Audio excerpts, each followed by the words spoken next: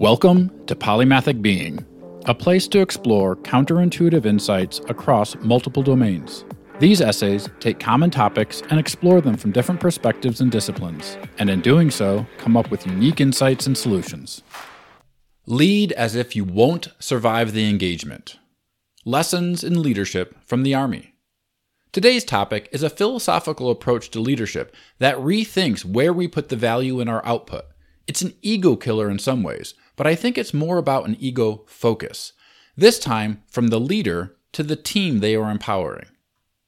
One of the first things you have to accept when you take a leadership role in the military is that, when called to war, there's a strong chance you won't survive the engagement. In fact, you should plan on that. This is why the cults of personality around a hero leader look great in training or in corporate America, but when it hits the reality of humanity's greatest leadership crucible, war, the best leader is someone different. It's someone who doesn't have to survive the engagement for the mission to still be successful. One of the most humbling aspects I found being in the Army was something I captured in my forthcoming novel on advanced AI, where one character is caught in a situation with no way out.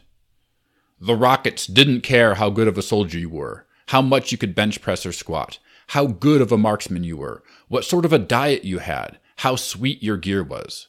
When a warhead of that size locked onto your position with pinpoint accuracy, you couldn't duck and dodge out of the way. No courage could deflect its trajectory. No moral or religious affiliation provided an aegis of protection.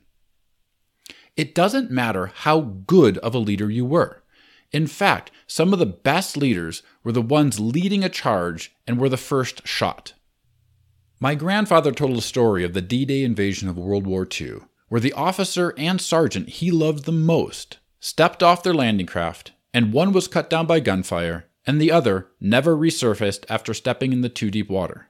Literally, seconds into their attack, the platoon was leaderless. Yet, they rallied and executed and were successful in spite of it. My grandfather said it was because the officer had held them to a high standard, delegated responsibility, and empowered the platoon to execute in challenging situations. When the officer died, his leadership didn't. It carried on in the training, discipline, and memories of his platoon. When I was a production manager at Honeywell, I had a peer who loved coming back from a week-long vacation to hear, "Oh, it's so great you're back. Everything is a mess." Even more frustrating, it was seen as something that made the leader valuable and irreplaceable. I loved coming back from 2 weeks off and hearing, "It's been 2 weeks already? It's all been running smoothly."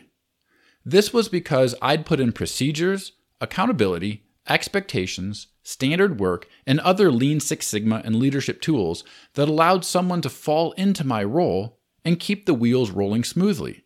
I didn't expect that they'd improve performance, but I anticipated it wouldn't fall apart while I was gone.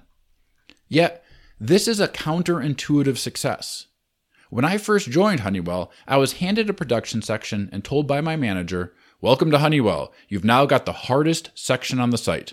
Go look at how sensors is running to see good execution." It was true. It was chaos. Deliveries were either 100% or 0% and averaged under 50.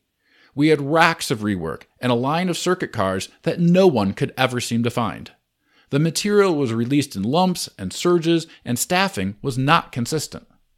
A year later, we had improved to a 95% on-time delivery and never dropped below 90%. Our rework was the lowest on site, and we balanced the entire section to work smoothly. Those circuit cards no one could find? I mapped the value flow, found the issues, and smoothed it out till it became the cornerstone holding our performance up. During one review of performance, I was bragging about what we had done. I was proud of the team. That same manager from before said, "Mike, come on, you've got the easiest section on the site. Go look at sensors if you want a challenge." How on earth did sensors go from good to hard and mine go from hard to easy in 12 months? It's because the leader who took over for sensors did the exact opposite of me. He was the one people greeted with, "Thank goodness you're back." He'd created a cult of leadership that relied on him, not him empowering his team. He wasn't a lazy leader, which is a shame. He was industrious, and he needed to have chaos to show his value. He was also successfully unsuccessful. Every section he took over always ended in worse condition than it started. Yet in all the noise and conflagration, he got all the kudos for putting in the effort to keep everything afloat. He was rewarded for firefighting, so he just burned the place to the ground. It's why we have functional stupidity in many organizations and feel like we keep having to do the same thing over and over with no benefit. But there is a solution, and it means we stop playing by the same rules of success. The best leaders provide direction, energy, and accountability. It involves stabilizing processes, understanding where the value flows, and empowering the team to achieve. In the military, and in civilian roles, it's about always answering the why. Because when the what or how fails, or you aren't there to help, the team will get it done anyway. It's about delegating and holding proactive accountability, and about listening to and integrating your team's ideas so they have skin in the game. It's not about losing your ego. It's about putting your ego on what really matters for long-term success. I was and am proud of my teams who hardly notice I'm gone on vacation and yet are excited when I return so we can move the needle to a higher performance yet again. I'm proud that I can leave an organization and it takes months before the chaos starts to show again. I'm proud that I can hand a detailed continuity book to my replacement and it has all the tips and tricks to be successful.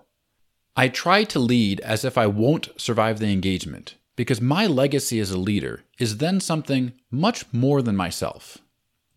If you're listening to this post on Substack or Podcast Player, please go and like this post, provide a review, continue to help me get the engagement going on this as we move forward. It's been great having you along for the ride, and I'm looking forward to your feedback. Thanks for listening to Polymathic Being. We'd love for you to subscribe at polymathicbeing.com, where you can read, comment, and share these essays.